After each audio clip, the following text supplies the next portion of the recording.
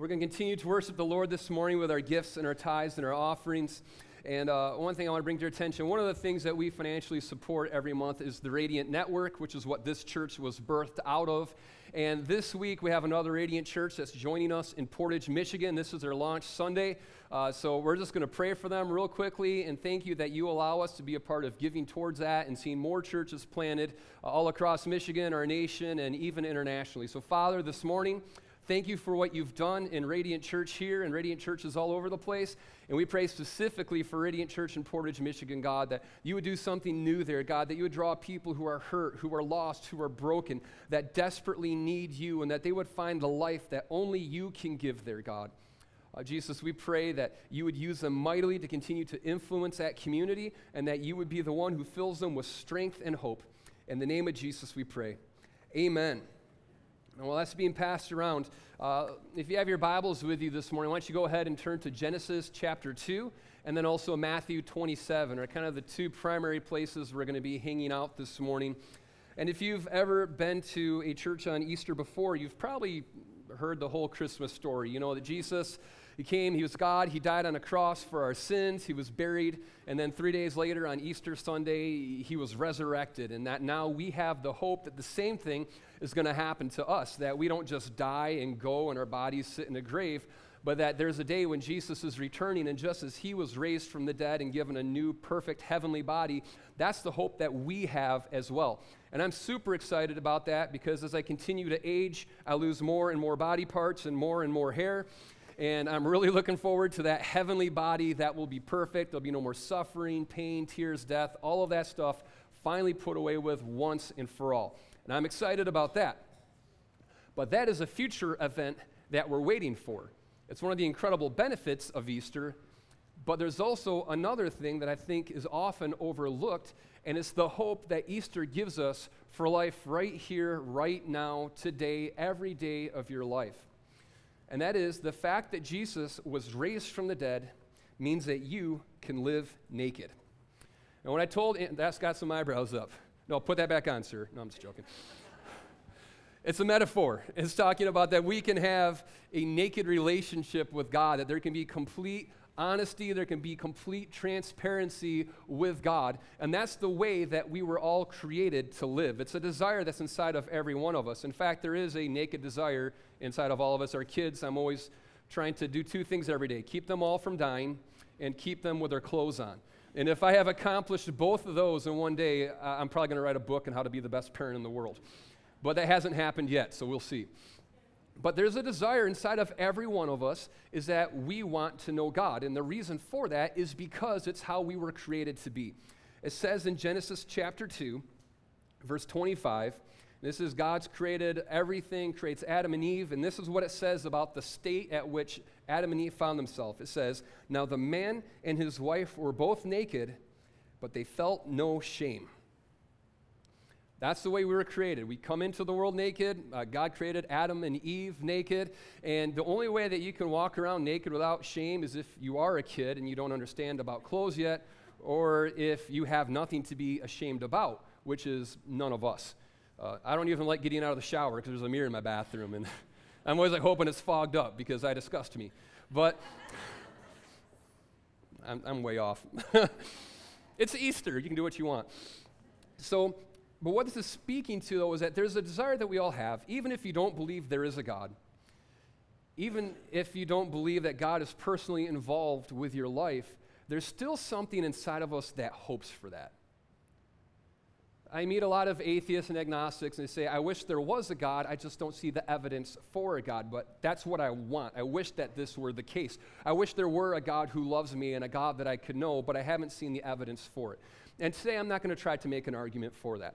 There are two things that I always appeal to. Number one, the universe is really incredible, and so I'd encourage you to look at the universe and see the handiwork of a creator that's behind that. And then the other thing is that God speaks to us individually. And what convinced me to follow Jesus wasn't an argument, it wasn't some clever thing that someone presented me with. It was that God revealed himself to me, and that convinced me that there was a God. But what I want to convince you of today is that this God is a God that we can know. He's a God that we were created to live intimately with. We were created to be emotionally naked before him. We were created to live in a state in which there was no shame before us. We just knew God and he knew us, and we received love for him and we gave love back to him. That's the way that we were created to live. It's a desire that's inside of every single one of our hearts, and that desire is there because it's the way that we were always created to be. But that's not the way that we find ourselves. It's not the way that we were born into this world. And the reason for that, it goes back to Adam and Eve again. You all know the story. There's the fruit in the tree of the knowledge of good and evil, and they're not supposed to eat it, but Satan comes. And the way that he tempts them is really clever. He doesn't say, hey, I dare you to eat the fruit. He says, God's trying to hold something back from you. If you eat from this fruit, then you're going to be like God. Now, Adam and Eve, they walked with God every day. I love it says that God would come into the garden, that his physical, tangible presence would be there and walk with Adam and Eve. That's the way they were created to be, walking with God, no shame in their relationship, complete openness, honesty, and transparency. Everything that they knew about good and evil came not because they decided what was right or what was wrong, but out of relationship with God. He revealed to them the way that he'd called them to live. He revealed to them what was good. He revealed to them what was evil. Our whole knowledge of all of this was meant to be from relationship with God. But Satan comes and says, God doesn't want you to be like him, but you have the power to be like God. You yourself can be the ones who determines what is right and wrong. And that's a very tempting thing. It's something that we all struggle with. And so they give in and they go and they eat of the fruit so that they can become like God. And it says this in Genesis chapter 3. So she took some of the fruit and ate it, and then she gave some to her husband who was with her, and he ate it too. At that moment, their eyes were opened, and they suddenly felt shame at their nakedness. So they sewed fig leaves together to cover themselves. And when the cool evening breezes were blowing, the man and his wife heard the Lord God walking about in the garden.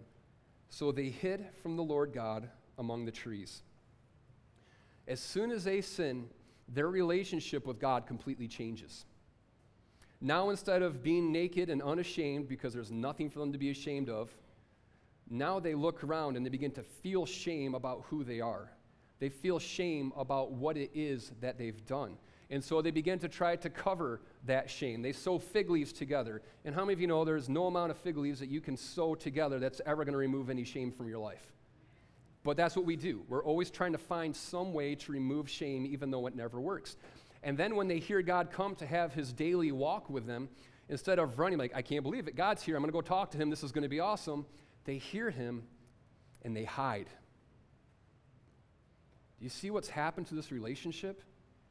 Going from knowing God and having no shame in your relationship with him, complete openness, honesty, and transparency, walking with him so intimately that his physical presence is there with you, walking with God. He's talking to you. He's telling you, how many questions do you have that you would love to be able to ask God? They had that. Any question they had, they can ask God because he's right there with them. It was a part of their daily routine. They lived in an intimate relationship with God. But as soon as they sinned, they began to feel shame. They tried to cover their sin, thinking that somehow God wouldn't be able to see it. And then they hid from the presence of God. And this is what happens. In Genesis 3, the story continues on. It says, So the Lord God banished them from the Garden of Eden, and he sent Adam out to cultivate the ground from which he had been made. After sending them out, the Lord God stationed mighty cherubim to the east of the Garden of Eden. Sin completely broke down our relationship with God, and it made it so that we, in a sense, were abandoned by him. God is so good, he is so perfect, he is so holy that he can't be in the presence of how depraved and sinful we have become. He's just that good, that perfect. And so Adam and Eve are forced to leave the garden, which is partly symbolic of the life that we had with him. We're cast out from the presence of God, the one who made us, the one who we've been walking with, the one who was our source of life, our source of all of our knowing. Now, because of our sin that's produced shame, that causes us to cover ourselves up and causes us to hide, now we've been abandoned by God and we've been cast out from his presence. And God even takes a cherubim, which is a winged angel, and he puts it there to guard it and make sure that we can't come back to the place of where his presence is. That's a tragic story. Because something beautiful was lost. Something perfect was broken. Something that we were created to experience was stolen from us because of sin. We had no idea what the cost of our sin would be. But just because we had been kicked out of the presence of God doesn't mean that that desire has left us. We still have that desire inside of us to be close to God. We still have a desire inside of us to know him. But at the same time, we still recognize that there's brokenness that's inside of us. We recognize that there's sinful things that are going on, and so we keep trying to cover them up. We keep trying to do things that are going to hide the shame that we're feeling, and we keep trying to hide from God. How many times have you had an experience where you began to encounter God, but it just made you want to run away from him? Because you recognized he's good, he's perfect, he's pure and holy, and I'm nothing like that. And so now when we hear God, instead of running to him like our heart really wants us to, the shame that comes from sin causes us to try to hide ourselves and to cover up. That's the idea behind the whole temple system. As we read through the Old Testament, you see what God, he's working something. He has a plan that's in place. And the temple system is created because we still want to know God. We still want to encounter him. We still want to try to cover up the sin and the shame that we feel. So the temple system's instituted. And what that is there's a building, the temple, and you go there and you take animals and you sacrifice the animals as a way to try to cover the sin that you've committed. Now, there's no amount of fig leaves you can sow to cover sin. There's no amount of animals that you can kill to cover your sin. It's just vain human attempts to try to do something so that we can approach God. And then after you've made your sacrifice, you go into the temple itself, and there's the holy place, and you're burning incense there, and you're doing things, but you're still not in the presence of God, but you're getting closer to the place where he is. And then there's the Holy of Holies, the innermost chamber of the temple, and there in the temple, in that center area, is the Ark of the Covenant, and right there is the physical, tangible presence of God on the face of the earth. It's where everybody wants to go. Everybody wants to be near God, but our sin and our shame makes it so we can't actually get to him. We can get kind of close. We can do some things to try to cover up our shame, but we can't actually get to the presence of God.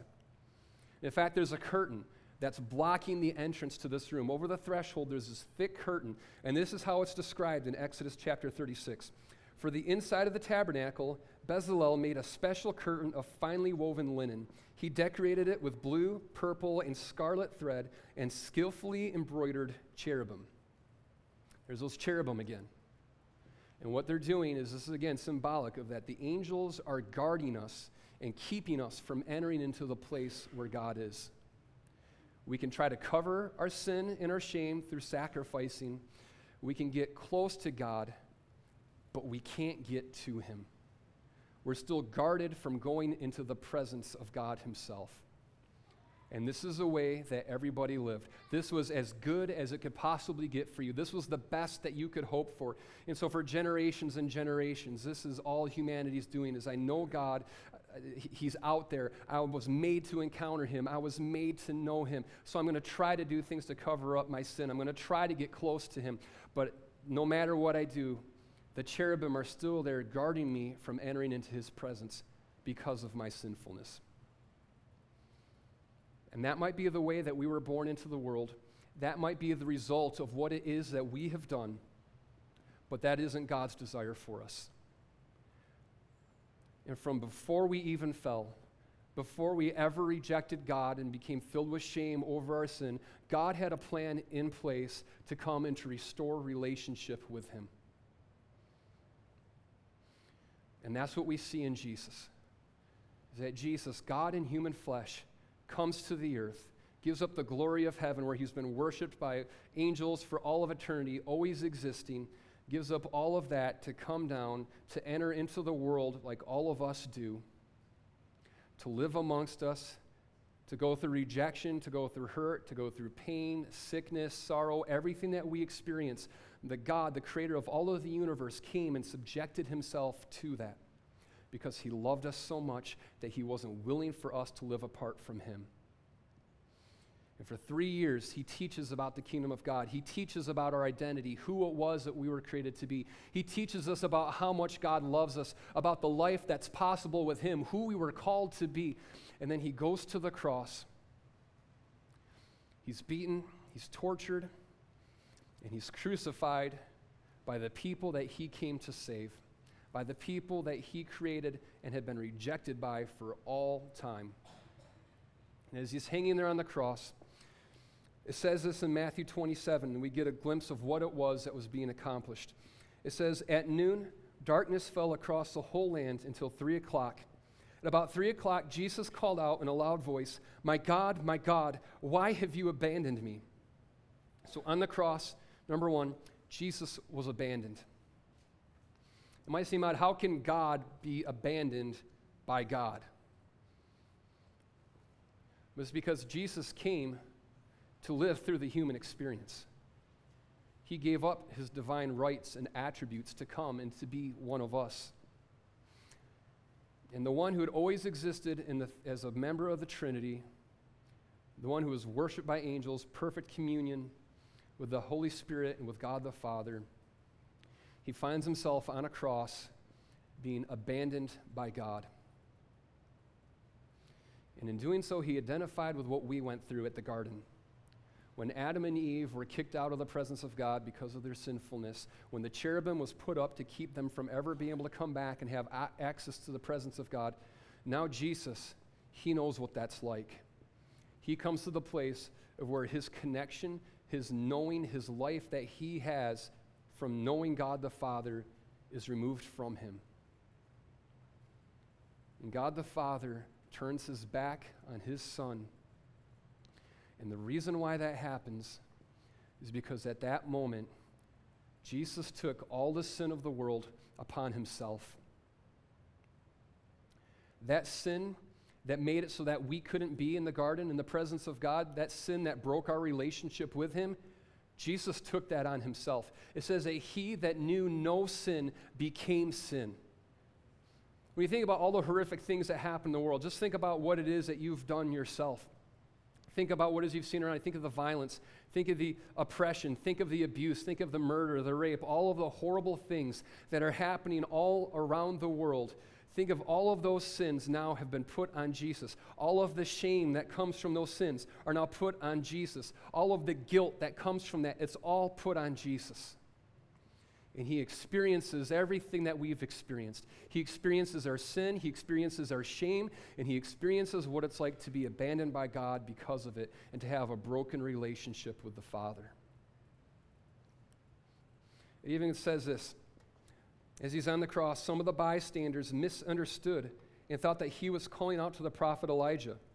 And one of them ran and filled a sponge with sour wine, holding it up to him on a reed stick so he could drink. But the rest said, "Wait, let's see whether Elijah comes to save him." And it's easy to think that what's happening here is someone's coming and they're trying to help him. They're trying to give him a drink to bring him some relief as he's suffering on the cross. But really what's happening is, number two, the sin of humanity is being put on him. At that time, the Romans built these public bathrooms. And you would go there, and they weren't nice like our bathrooms now, but it was better than the alternative. And they had slaves who worked at the bathrooms, and they would take a sponge, and they would put the sponge on a stick, and they would use that to clean you after you had used the restroom. It was a horrible job, and that's why they gave it to the slaves. And to keep it somewhat sanitary, they poured sour wine over it to act as a disinfectant. So what's really happening here is as Jesus is crying out and suffering, the bystanders are adding insult to injury. They're continuing to mock him by taking one of these sticks that's been used to clean someone's backside and putting that up to his lips. It's a disgusting image, but it's the perfect image of what it was that happened to Jesus on the cross. All of the filth of humanity, all of the sin of humanity, all of the shame for everything that we've done, everything that broke our relationship with God, everything that went against the divine purposes that we were created for, all of that was put on Jesus on the cross. Every sin, all of our guilt, all of our shame.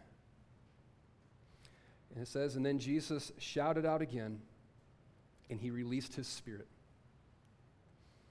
What that means is that's the moment where Jesus dies. On the cross, Jesus is abandoned by God. He experiences our broken relationship because he's taken on all of our sin, all of how messed up humanity has become. It's all on him now. And he dies. And what happens at that moment is all of our sins are atoned for. Everything that we were trying to do by covering ourselves up with fig leaves, everything we were trying to do by sacrificing animals, and as brutal and disgusting of an image as it is to think of the blood and the violence that's involved in killing an animal, it was all just a picture to make us aware of how great the price was, how bad our sin really was, and what it demanded from a holy God to be able to make it just and to make it right. And it was all pointing to what it was that Jesus was going to do. For years in the temple sins, they came and they would pronounce their sins over the animal before they sacrificed it, as they say, now this animal has taken my place. I deserve death, but my sin was put upon this animal, and its life was given so that I could have life. It was all pointing to Jesus, who went, and all of our sins were put upon him, and the knife came to him, and his life was taken for him. And it wasn't just to cover our sins anymore, it was to atone for them. It removed all of our sin for us because he was the only one. God is the only one who had the power to be the one to pay the price for our sins. And the thing about that now is that Jesus became the sacrifice that removed our sins. So now when God looks at you, he doesn't see your past. He doesn't see all the things that you've done to other people. He doesn't see the things that have been done to you. You might continue to live with the memory of that, but when God looks at you, he doesn't even see that. When he looks at you, he sees a son or a daughter that has never sinned. He sees someone that has nothing to be forgiven inside of their life, because when he looks at you, he sees the righteousness of Jesus over you. Jesus took our sin so that we could take the righteousness of Jesus.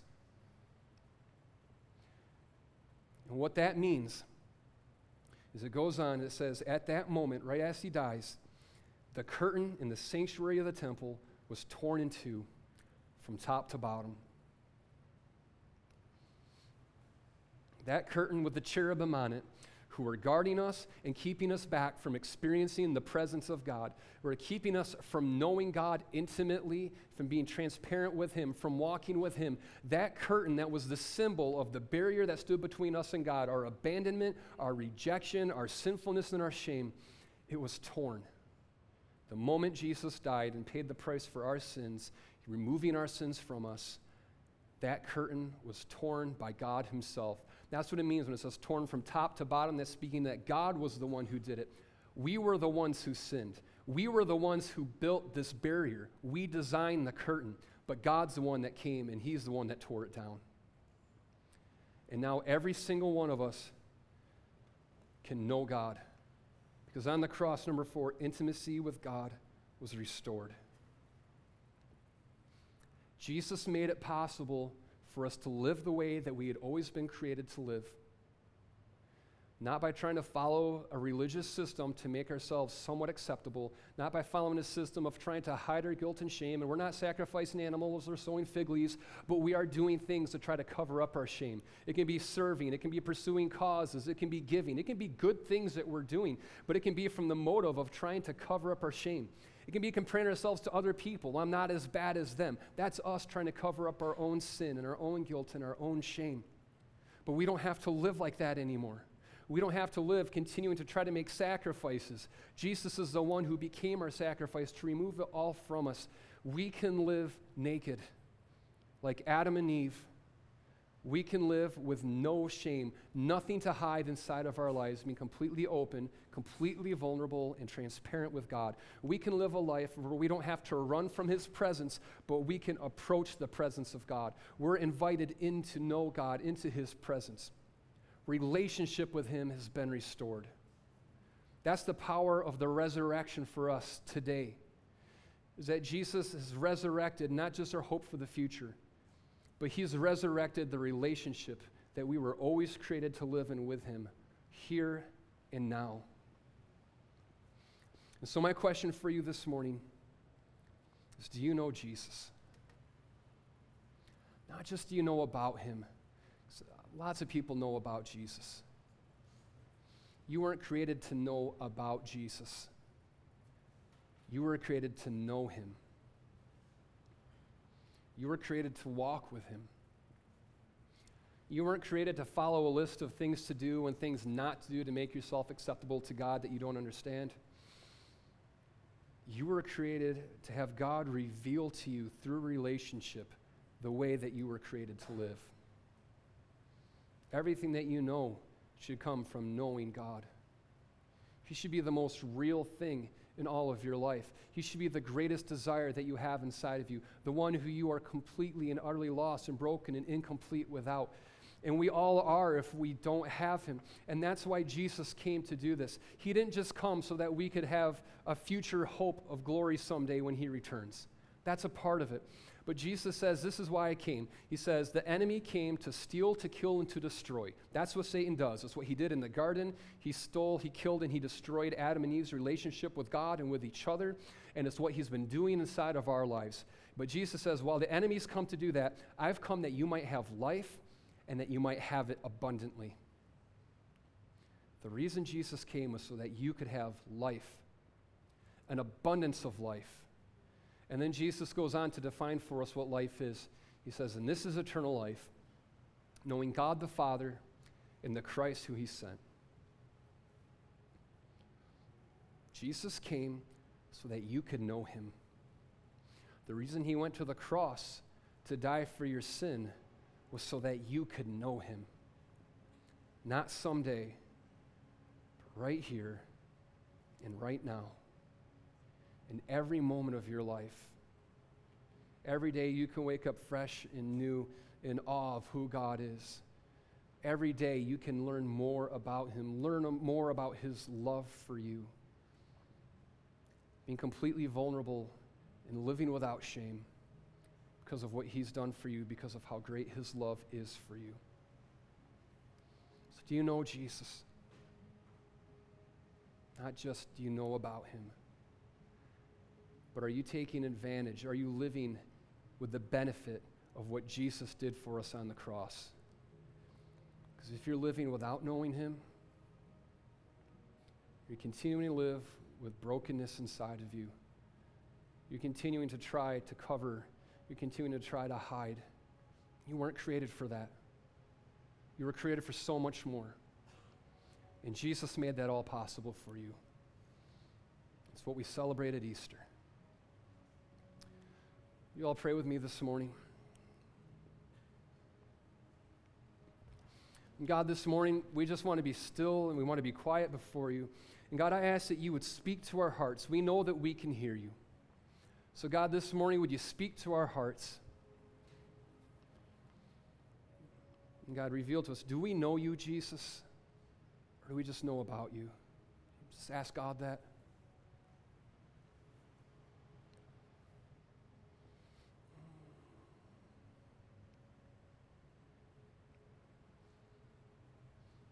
If the answer for you is that you don't know him, you just know about him, then this morning, God wants to meet you. He wants to do something new inside of your heart.